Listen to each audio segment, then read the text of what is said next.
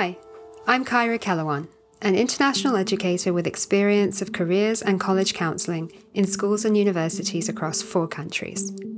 You're listening to the Piloted podcast, a show about innovation in education for teachers, parents, and students. Hello and welcome to episode 11 of the Piloted. This week I met Kevin Simpson. He's the founder of AIELOC, the Association of the International Educators and Leaders of Colour.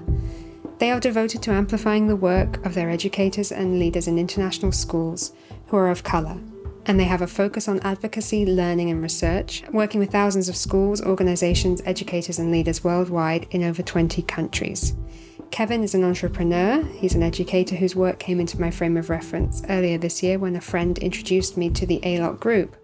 Looking back at his past, he launched KDSL Global, which is his education consulting company, in 2016. It works in the US and in the UAE, where Kevin's first overseas posting was.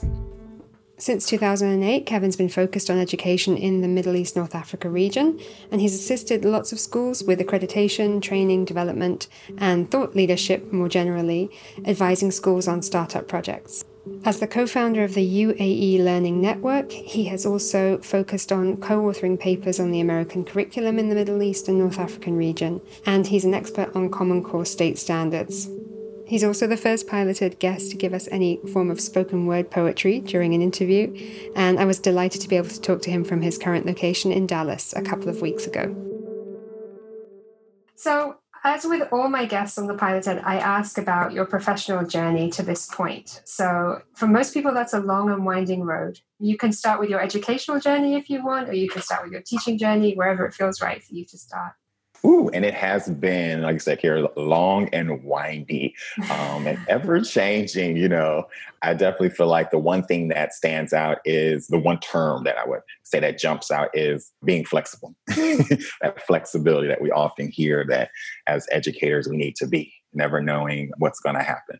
I always like to start with that I'm a kid from Flint, Michigan. So that's, where it began in terms of learning, family, growing up, and schooling wise, going from an all predominantly Black school in Beecher School District for my early years, having Black teachers K-3, into transitioning to a new schooling institution that was predominantly white in 4th grade. And I always, wondered, why is it always 4th grade with me? It's something about 4th graders, that 9 and 10-year-old. And I was reflecting recently, and for me, I remember that that's when a lot of stuff just happened. That was the first time that, I was called a racial slur. That was a big transition move-wise for family into a new community. You were still in Michigan? Okay. Yeah, still in Michigan. And so when I think of before professional, thinking of learning first, I think all of those different experiences really impact and stay with you. And then matriculating through, on through middle school, high school, where all these schools sort of merge together as one.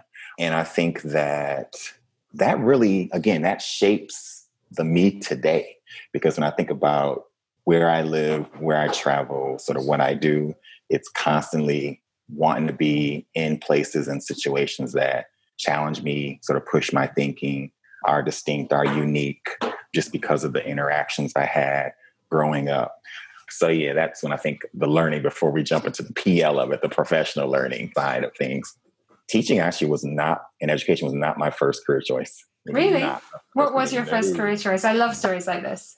Oh yeah, I was ready to challenge and conquer the world. I wanted to be an attorney, pre-law all the way, Wow.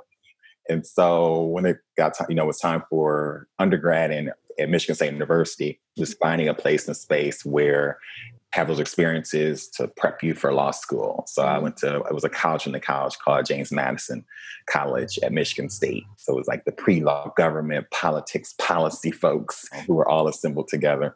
And I had an experience my second year at university where I was working with a program called the Young Spartan Program. And their big thing was bringing the university resources into the local community in Lansing, Michigan. So I worked at an elementary school as a coordinator, and Dr. Elizabeth Turpin, and she was just a stellar leader in the community, in the school. And I remember, her saying, oh, we want you to start some clubs, math, and these different things. And I just enjoyed it so thoroughly.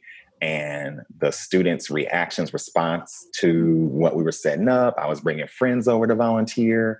I was really talking with teachers and, again, making sure that what they need and what they saw was built into the program. What age were the kids? They were 1st to 5th grade. So it was like an elementary school. Mm-hmm. And I worked sometimes with kindergarten, but most of the time it was with like 1st to 4th grade.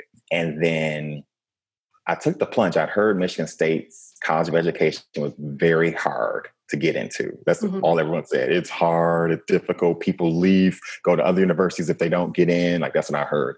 So I said, let me apply. I'm like, I'm having these good experiences. I can double major. Yeah, I could do this policy thing. And you could be a teaching attorney. Sure. Exactly. And I applied. I got in. And ended up, graduating from the College of Education, going back to my hometown, Flint, Michigan, doing we were Flint turns. So doing my teaching internship for a year. And that was sort of the start of that professional learning journey in education. Fast forward 20 plus years later, still in it, just with a different twist. I recently had a chance to share sort of my story and journey on a couple of webinars, and I decided to do it more in a spoken word piece in terms of my introduction into the international education. Yeah, that is something we have not had. So if you want to take it away, you can. You know what? I'll give a little bit of a hint of what I wrote, and I'm going to actually when I say publish it, I'm going to put it on the blog soon. So I'll put it out.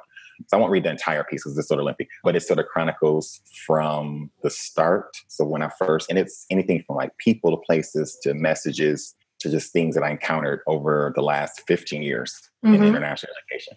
So I'll give a little piece, a little piece of it. It's called "Oh Say Can We See." Oh, say can we see? In 2000, I would meet a man who looked like me. He shared that he would journey back to London after the summer. I thought and wondered, who is he? How is that possible? A lunch led to my destiny 5 years later. It was added on my to-do one-day list. I'll fast forward a little bit more. Then it says, in the year of yes, we can, I would enter a land of opportunity. Wasn't that supposed to be America? I found life and made a plan in the desert. So that's a little excerpt of what I've That's been amazing. So I'm guessing you left in election year then. That was your first posting overseas. Actually, no. It was the first time was 2005. Okay. Yeah. So, I left again. Yeah. So I sort of left, came back. A common story. Yeah. I love that. Well, thank you for doing the first ever spoken word piece on hey. for us. Definitely.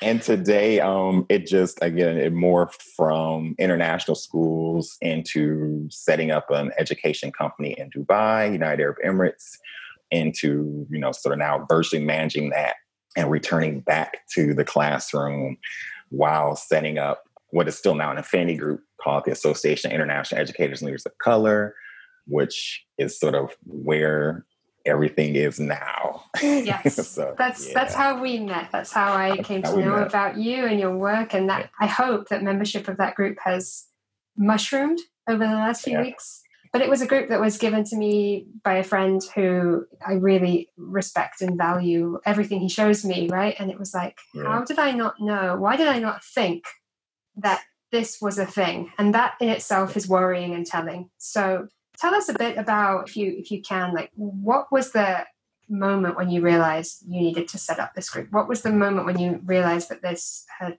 no one else had done this and that it needed to be done? It's so vivid. Again, I think back to experiences, going back to that grade 4 experience. I was with a colleague and she was reflecting on her experience. She had a recent experience where she was told, don't apply for that. They're looking for somebody specific. Oh, well, they're looking for a British man for that role. And I'm like, wait a minute. Someone told you that? And I just literally had to pause, who said that when, and a big piece of it was I was a reference for her, So again, it was me sort of checking in, how's it going, with applications and being told that and then thinking through. And I'm like, I have told and shared some of these sort of international school leadership pathways with people. So they're benefiting financially off of people who I said, hey, check this out, research this, look at this, or I'm a part of this program. Mm-hmm. And right there, I literally, what? Like, how do you report that? Who do you go to? Who's going to advocate for you? I mean, I think that was the big thing. And that turned into March. I think it happened around like late to mid-late February. And March 2017, I set up the affinity group on Facebook and called it the International Educators and Leaders of Color. And that was like the premise. It was all based on, look, one of our colleagues, this has happened to her. It's not acceptable. We need to be speaking up and speaking out on this stuff. How do we create a community where we share opportunities? Because at that point I was looking at, there are issues in leadership. Who gets to lead? And early on I was starting to look at the data, specifically around like the U.S. schools overseas, State Department schools, who's in leadership positions, what's the history of leadership? When you look at the faces, who's promoted, sort of what does that system look like? Who's included, who's not included in those conversations. And then that just sort of morphed. And I, again, just sort of left it there. And as I saw people or heard people's stories, invited them to, here's a space, here's a place, let them know, look, it's an affinity group, which I've told people it will stay because a lot of people want to get in now. And I'm like, still an affinity group. That Facebook group will stay as is. Membership's open to whoever for AIELOC. Anyone who wants to join, schools, businesses, individuals. And I think it was more than a call to action. Again, it was like, what am I committed to doing? How will I serve? And how will I make sure that this doesn't happen to anyone else? And when they do, how can we as an international education community come together, around them?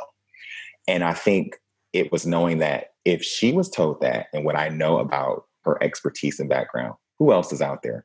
Who else has been told that? Who else has been thrown this roadblock and this verbal barrier to moving forward on a pathway to leadership, moving forward on something they want to do? And, for me, it was that commitment to committed. When that happens, and I've always told the group, if you're not comfortable or you feel like your job's in jeopardy, bring it to us. We will say something, we won't even say your name if you don't want to, but, we will speak up for you. We will advocate for you. For us, it was enough. There's no way that should be happening based on what we know and based on what international schools say, about themselves and their values and their visions and missions. I have a couple of questions. One is, how did we get to 2017 before this group existed? The other question is about, was it a Pandora's box that you opened then? Was it just like a heavy rainstorm of people joining and giving you their personal, professional slights that they had experienced?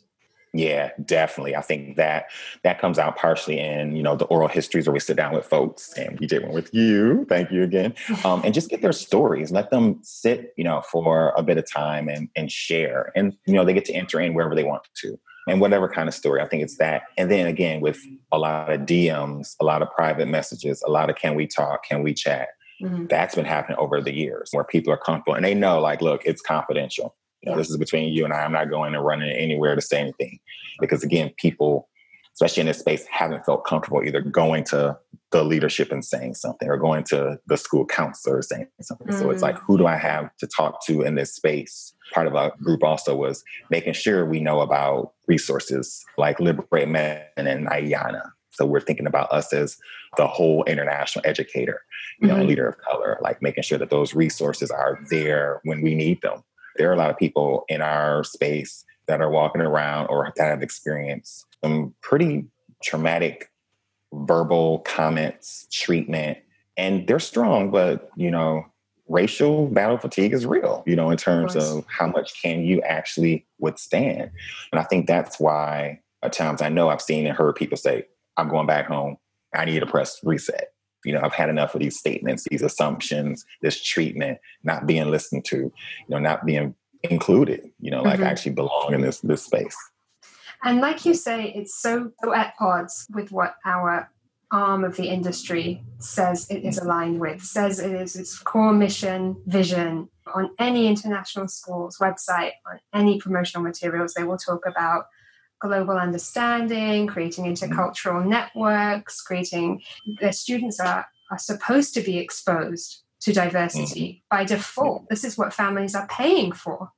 Right. So Are you comfortable with talking about any of your own experiences or relaying to, so that people listening might be able to identify, I think, with some of the things that your members have felt? Definitely. I think it goes back to the anything from, that will pull off your photos from CVs and will no longer post around being a native English speaker. But a lot of what, I heard and was shared were things around passports. Mm-hmm. Oh, I'm not from the right country. They only want, US, UK, Australia, South Africa, New Zealand. That's on the list. I've heard people say, oh, my accent.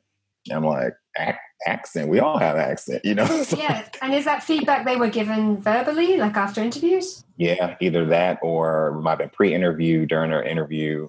And that'll go back to that native speaker. Mm-hmm. We wanted a native speaker. It's been anything to, oh, we don't usually hire Black people. Wow.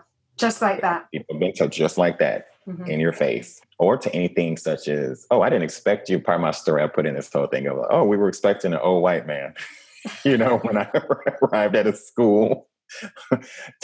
I mean, I've heard that, anything from like, well, who's going to be there? Who's part of this? Again, it's a lot of those subtle comments, questions, or, oh, you speak so well. Like, where'd you learn this? Where'd you go to school?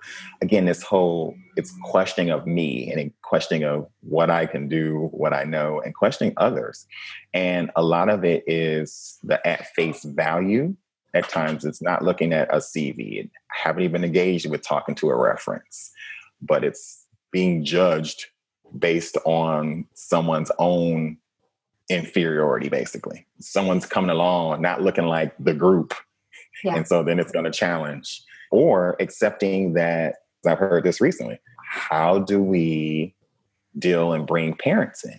Because there's that element of, I don't want my child with that teacher, which I have heard about before in times. Or you pick which teacher you want for your kid, and that's why I say it's a community thing. It's all of us. It's all of us. It's all of our job to speak up about it. But, something that chimed with me, having spoken to Lawrence Alexander a couple of episodes back, and I keep bringing him into my conversations now because he said so many things that chimed or that just framed it in a way which I think turns things on their head. And he said, it's not, racism is not the problem of the people of color in the room. It's the majority's problem. We didn't create racism. We don't instigate it. So it's your job as the majority to sort this out, just as it's my job as the dominant majority in most workplaces as a male to sort out sexism and discrimination against women. My, privilege there is that I should also work on this. And I think I keep referring to that because it's stuck with me. It's such a great way of just saying, hold on, what is going on? It's a collective that we all have privilege. I remember reading this article from one of our members on being overseas, being Black female, and her privilege, in the midst of this. And it's acknowledging where's your privilege when it comes to race, class, ethnicity, sexual orientation, that we all have it in some way, shape, or form. So like you're saying, acknowledging my maleness and my male privilege and ensuring that I'm being an advocate and a co-conspirator with females and speaking up on, when issues and topics and things come up. Because that's something I think too, is like, it's literally going to take all of us. It literally is going to take all of us. I mean, at the end of it, the people that will not benefit, the kids are the people who don't get to, who suffer from this lack of diversity, who suffer from this like mixed messaging. Because we know, I mean, you will have seen figures on the forecasted recruitment of international teachers that's needed to fulfill the global need worldwide, with all of the international schools that are being created at the moment and all of the ones in plan. There's something like a shortage of almost 1 million teachers. So this forecast says we need a wider, more diverse workforce of people who truly represent all corners of the globe, if that's what we're aiming to teach our young people about. If I had to ask you for like a call to action or a change that you think is the first one that needs to happen, what do you think we need to start with? What's the most urgent need for you in terms of the change that's required in the international education sector? Ooh, that's a big old question. And there is, when I say the dialogue right now, there's so much of that going on. I honestly feel like the start is with the individual. And I really feel like it is that self-check, that self-awareness, looking at myself, reflecting on the work, reflecting on my community, reflecting on who am I listening to? What am I reading? How is that impacting what I say, what I do? So I definitely feel like it starts with the individual first. You can look simultaneously at myself and my household and sort of look out in your space, but definitely doing that work first. What I'm hearing folks say is like, we have to interrogate ourselves, ask ourselves. We have to go into our own stories, our own stories of why this school, why this position, why this country, what was my early experience with race? What was my early experience with gender? What were some of those messages that I was directly and indirectly told that still play into, or that still are a part of who I am today? What have I learned? What did I not learn? What do I need to unlearn? So again, I think it's a lot of that interrogation of self. And I think that's the thing that for me that I've really been conscious of, in terms of like, where am I at with this? Where were those moments where I did speak up? What were those moments where I didn't speak up? Because there are those too, and should have. And saying that this work it's messy. And I honestly don't feel like there's coming up with like a list that we can do 1, 2, 3, 4, voila, everything is solved and we are all together. I'm like, no, because everyone's entering in different places and spaces. And I think it is, how are we listening fully? How are we leaning in? Are we able to show up? Are we allowing people to show up and be themselves? Because I know people who, when they come out and voice their opinion and voice their experience, and it's in an I format because it's something that's personal, it's happened to them, others shudder. And again, I'm not here for shuddering. It's like, how are we making sure that they're able to get what they need to out, and that we're really truly listening to each other? Because I hear often, we need to do better. Okay. We need to do better.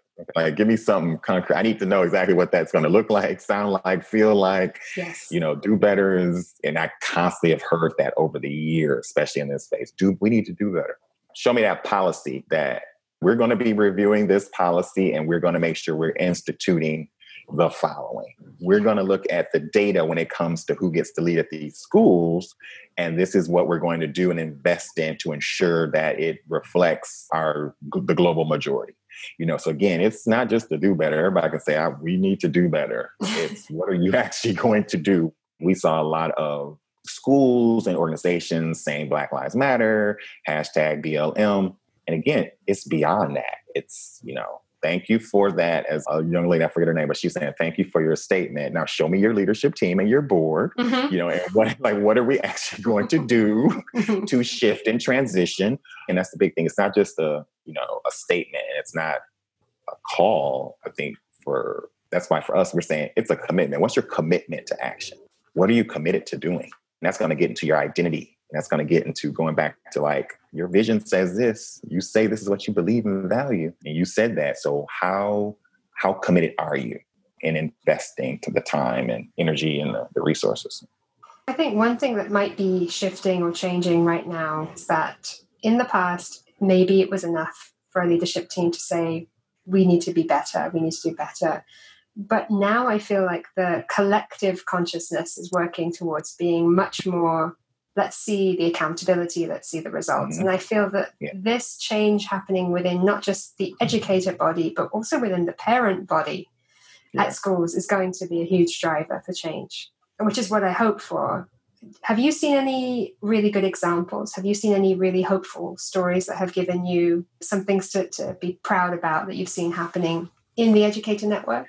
Definitely. I think there's so much to be proud about. I was just reflecting, like getting up this morning, I wake up every day and it's like, people say, how are you feeling? And it's like, hopeful. I feel like for me, it's hopeful.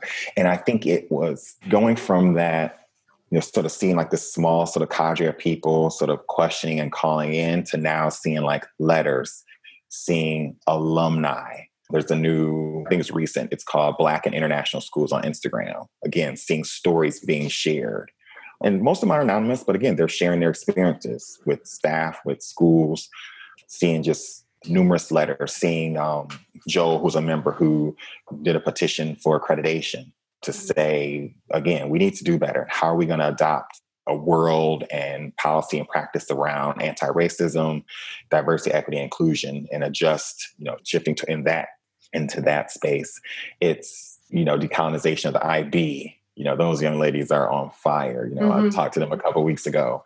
And again, it's pretty massive now in terms of teachers, schools, alumni, especially alumni. Noticing a lot of the voices of alumni coming up and saying, again, this was my experience. Where's our school? What are we doing?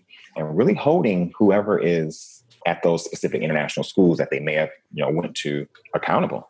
And again, saying that we need you to speak up. Because that was my big thing. It's like, how can you not speak up?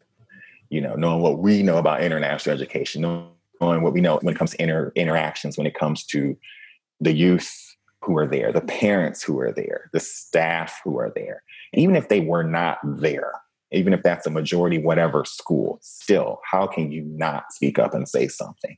Going back to those vision, that vision, mission, and those values. So you can't say we want our youth to go confidently into the world and be a part of a global marketplace or a part of a international and be intercultural with not saying something. With no grounding, with no basis in how to address your own biases. Right. And that's why I kept saying, look, the youth, if the teachers in the schools aren't talking about it, trust me, the youths are talking about it. We started, one of the youth, he's out of North Carolina, Blaine, we hosted a couple of talks with youth of just around restarting school. And so he reached out and said, hey, we want to do some more talks. And it literally is, they have space. Adults are invited, but we listen to what they're saying, listen to what they put out there. They hosted one on race in the States recently, and they're talking about one on LGBTQ plus coming up tomorrow. And again, it's like, are schools allowing space? Are they allowing clubs and organizations to form that would keep this work going? And again, it's more than just let's put a committee together, let's go and read something. Again, action. And I get it that we need to come back and reflect and see and hear from and get the voices from parents and scholars and from our teaching staff and alumni and everyone. But I think for us, we're not going to wait till September and October.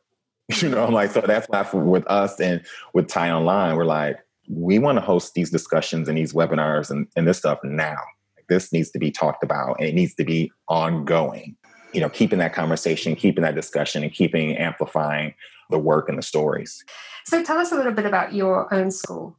I would love to think your school you can hold up as a benchmark. Maybe you don't want to say anything, and it's okay if you don't. But what I'm trying to get is an example of a school that's doing really good, that's doing it really right. The school I'm at now, it's International Baccalaureate, so it's an IB school. They do primary years program, PYP. And so this year I had the opportunity for the last 5 months to serve grade 4, writing through the lens of social justice. So bringing in topics from homework in the United Arab Emirates to homework in their context, to bullying coming through from a youth in Australia, to Australia fires, to Black Lives Matter Action Week in the US, to, you name it, we did it. It was literally to bring them in to seeing things that were on Twitter, on social media, and getting their response and their reaction. And again, the big thing was what is this teaching us about others, reflecting on their experiences, and then what would you do? Going back to that, it was that ABC show with the man where he puts people in those different scenarios. What would you do, in this case? And as we closed off the year, because Ahmaud Arbery, that came out in the media in terms of what happened to him. And for me, Black man, runner, I used to run more avid than I am nowadays. It hit home. It was how do I go into this space feeling heavy and feeling like I gotta talk? And they know me. They know the scholars all knew about AIELOC. They knew that Mr. S is working on, how do we end racism in international education? They knew the work. I'm always very transparent in terms of, things that I'm working on. And so then I posted a picture because we would start with a free write. And I posted a picture and it had a picture of a youth and he had a poster that said, I am not a threat. And that's where we started our free write. And I just let them write. And and they always blew my mind away when it came to their responses and their questions. But I remember one just saying that they talked about protesting and having your voice. And some of them, they knew what was going on. Because again, like I always say, they're talking, they're hearing, they're listening, they know, Of you know. And course. so The news like, is always on in the background. They know. You know, they really were like, because I remember one of the youth saying, you're the first guy teacher I've had. And then someone said, you're the first Black male teacher I've had. You know, I remember them saying that. And so for them, it was just like, why would people think that someone would be a threat because of their skin color? And then I'm drawn to like some of them who recently emailed and sent a message and said, how are you doing? Because we know what you're working on. Are you at the protest? You know, be safe. Like they sent me a message. I sent like a little summer note and they're like, be safe, and sent some questions and things. Why would this happen? And so they're 9 and 10. Lovely. Yeah. Yeah. Every educator knows that kids, they know what's going on around us and they pick up on how you are and they care about you and they want to see that you're okay. So how could you not share? How could you not explain to them what's going on in your life? And I mean, is it a very international population at that school? It's not. It's mostly local. So they're from around Dallas and the area, majority Black and brown kids. Yeah. Yeah. So it's totally, the entire system is IB. Yeah. So you're getting exposure to more than global issues through the work you're doing with them. Yeah. Yeah. Yeah. So I think that's the thing. I think around like curriculum, because so many people, at times I hear that, oh, you know, the curriculum, I have to do this.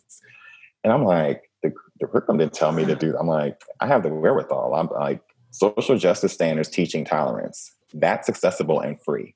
And so again, that was one of my first things when I looked and see what they were doing with writing. I'm like, to me, it's like, it's big parts. I'm going to look and see how can those be embedded within? How can, you know, the poetry, the visuals from those sites that teach, you know, justice and equitable topics. And so from read alouds to everything, I'm going to be intentional with building that in terms of them and exposing them to people who don't look like them, people who do look like them. I think it's on the educator and our role to ensure, you know, especially when it comes to the, you know, do scholars see themselves in curriculum? Because again, a big piece is the educator. So to make sure that they have experiences, they have exposure, and they see all kinds of people, hear all kinds of stories. Again, everything in the classroom is always a resource anyway, you know, so it's like, those are resources. So how can I embed and make sure that they are honored and they are put at the forefront of the curriculum? We went online. I was on a webinar, the group from DC, and they're talking about, have you asked your students what they feel like they need to learn or what they want to learn between now and the end of the year? And I put that on our scholars and asked them that, and also asked them, who do you want to hear from? And that's how we formed the rest of the year. You know, they wanted to hear from doctors. I had Dr. Thomas Butler, one of my good buddies, Pennsylvania, that chimed in. They want to hear from lawyers. Kim Richardson, lawyer, works with the government. She chimed in. They want to hear from gamers. I had a youth who had a uncle who works in the gaming industry. So again, it was like weaving that in addition to people from around the world who chimed in from Singapore, Nigeria, you know, to share their stories and their work. That's amazing. And do you ever feel like you had that freedom or would have had that freedom before in any other school setting you've been in? Or was that purely because of the online model that you had to follow? Yeah, I think it was definitely the online model, because I knew hearing stories, like hearing, you know, some of the stories of the online and how it was going for some people. I'm like, I've always been a non-traditional type of teacher and guy. So I'm like, I don't want kids to not be, you know, I don't want to turn them off to school. I don't want to be, I'm going to sit online and talk to them. You know, I'm not going to do a lecture. And so it was like, how do you engage, you know, I'm like, how do you engage them? So we did games, we did hangout sessions. Yeah. We had virtual dance parties, you know, we did like a lesson each week. So that was like the, you know, record a lesson. Yeah. They had access to it. But I did one-on-ones, like book in time one-on-one with Mr. S, you know, just to chat, kick it, whatever it is you need. And then we had like our office hours, you know, and we did, like I said, we did like our free writes and stuff. But it was, for me, it was like really like, how do we listen to them fully and make sure that what they want to see, what they value and what they want to hear, who they want to hear from is built into that. So there was definitely that freedom element, you know. I bet a lot of them loved it and will have a hard time going back to sharing you with the rest of the class. When I say I want to loop, but no one's moving. So I usually ask about values, but I feel like yours is so clear. I don't really need to ask you, but maybe let's ask about the values in AIELOC and what the work of AIELOC aims to do next. Does AIELOC have a mission statement? And if so, what is the next big goal?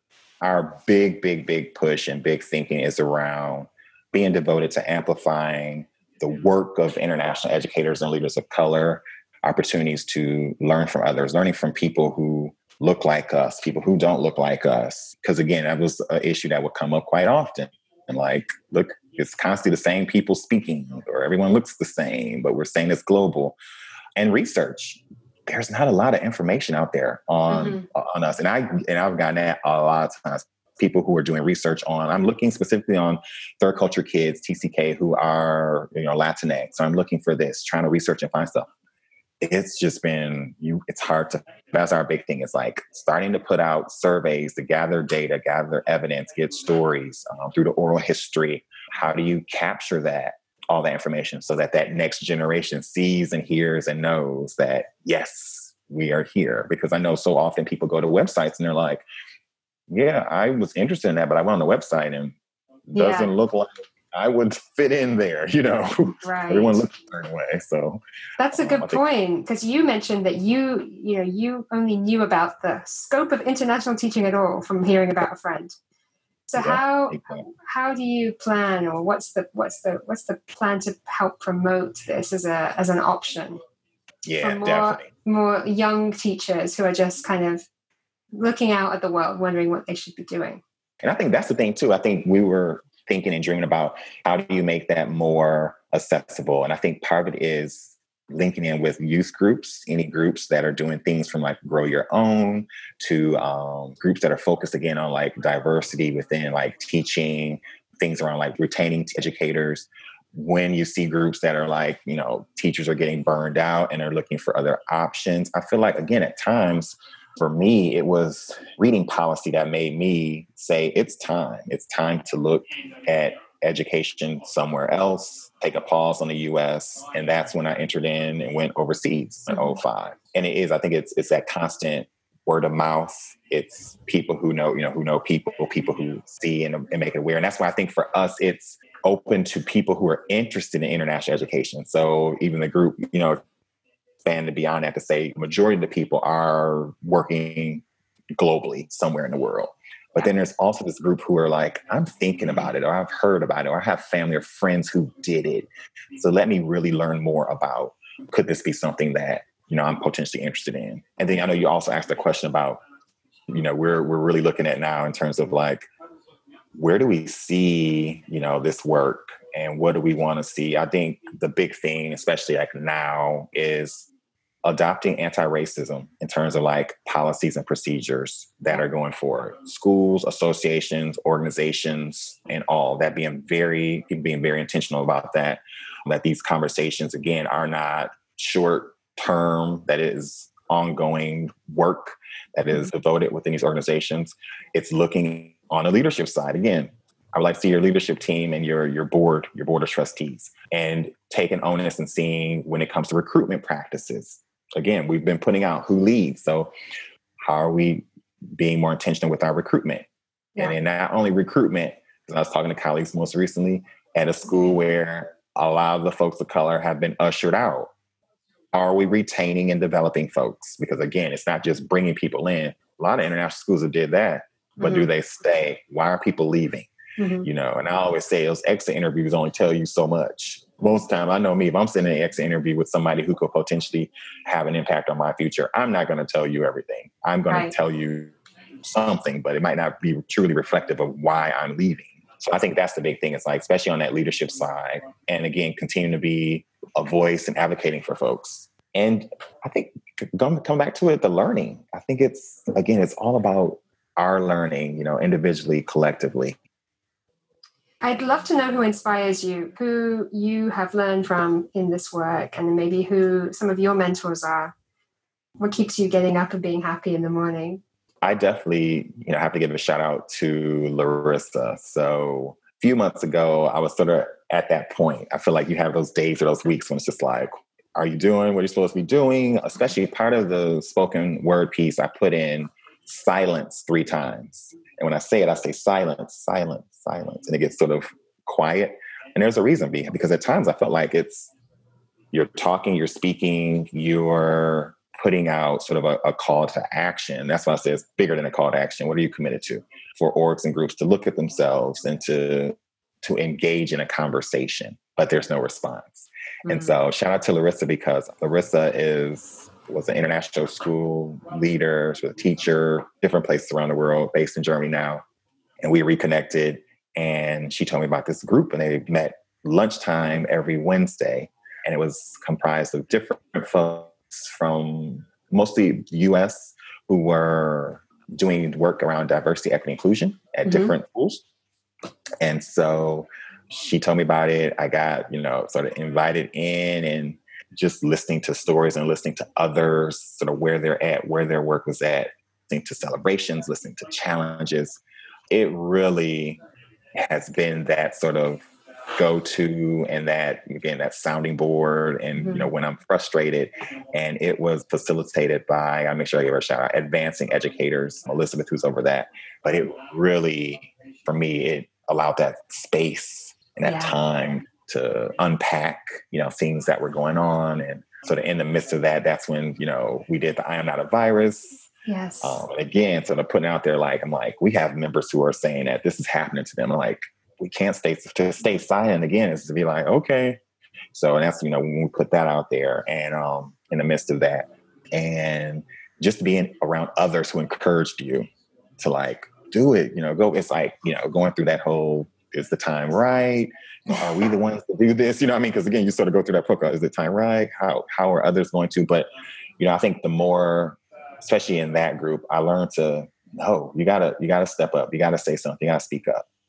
That's the right thing to do. People's humanity and dignity are at stake with these things. So definitely her. Big shout out to Bernard West. He and his family are in Dubai.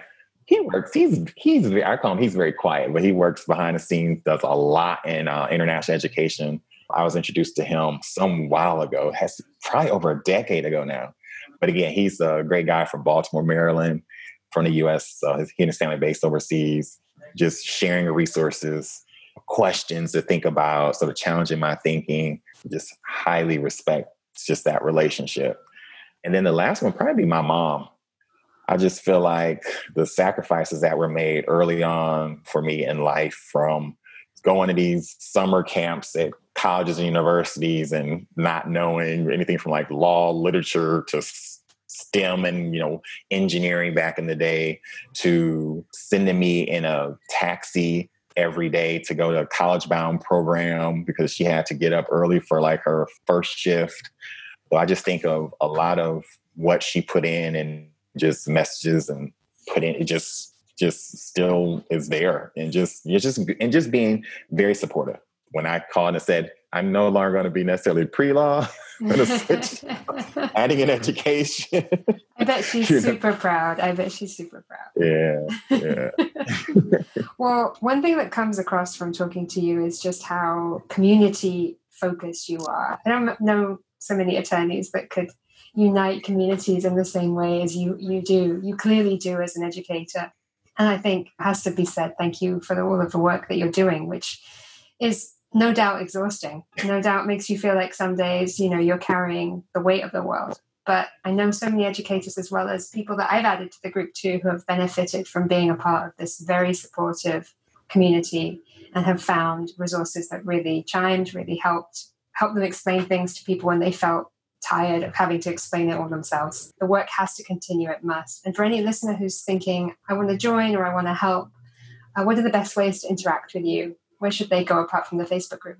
The Facebook group stays, we talked about this too, it stays an affinity group. That's the Association of International Educators and Leaders of Color. So affinity meaning if you're Black, Indigenous, or person of color in the international education space or interested, join us. And then the website, they can hop on www.AIELOC.org to learn more about what we're doing. Check out our International Educator Equity Statement, which we put out in March. Check out, what we believe around diversity, equity, inclusion.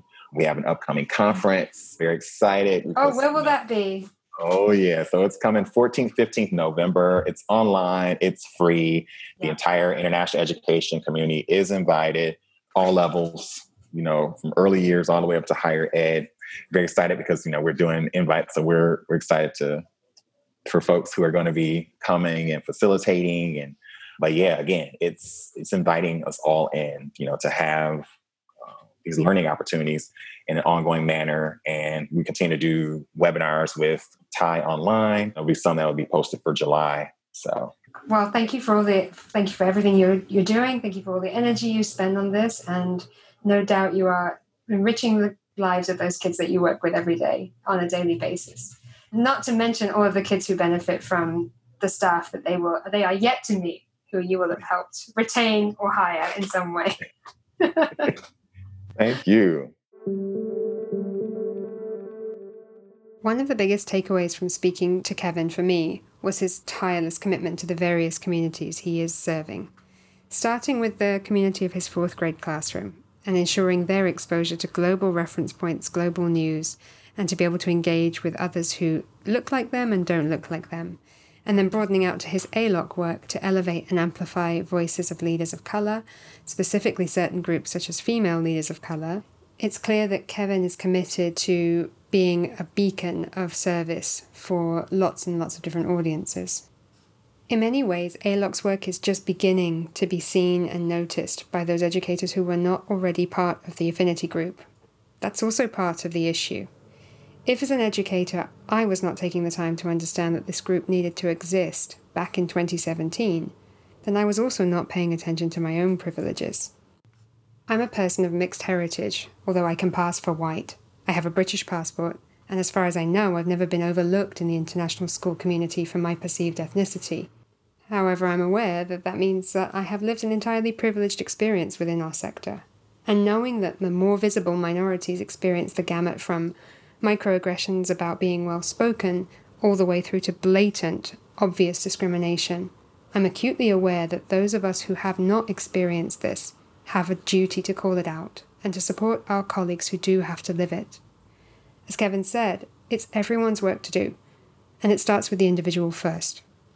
Talking to Kevin and engaging with AIELOC has broadened my perspective and reaffirmed a commitment to the self-inquiry, learning and unlearning that he spoke about. If you've been undertaking similar work, I encourage you to follow AIELOC on Twitter, follow Kevin at GlobalKDSL, and you can also join the AIELOC group on Facebook if you identify as an educator of colour. And even if you don't, then there is a fantastic list of ways in which you can lead for change in your own organisations on the AIELOC website, starting with the investigation of school or university policies, the use of mentoring or investment in professional development of staff, as well as the creation of leadership pipelines with meaning. In episode 12, we are sticking with the diversity themes that have been surfacing throughout this series. I'll be talking to Hannah Wilson, an independent consultant and facilitator who specialises in leadership training and development. Hannah was one of the founding members of the Women in Education leadership movement Women Ed in the UK.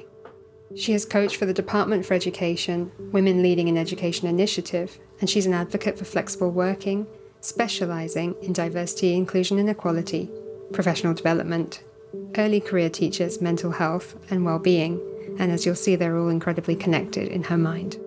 Thanks so much for tuning in. See you next time. You can stay up to date on Piloted by following us on Instagram and Facebook at The Piloted Podcast, or you can say hi on Twitter, just at The Piloted. Thanks for tuning in.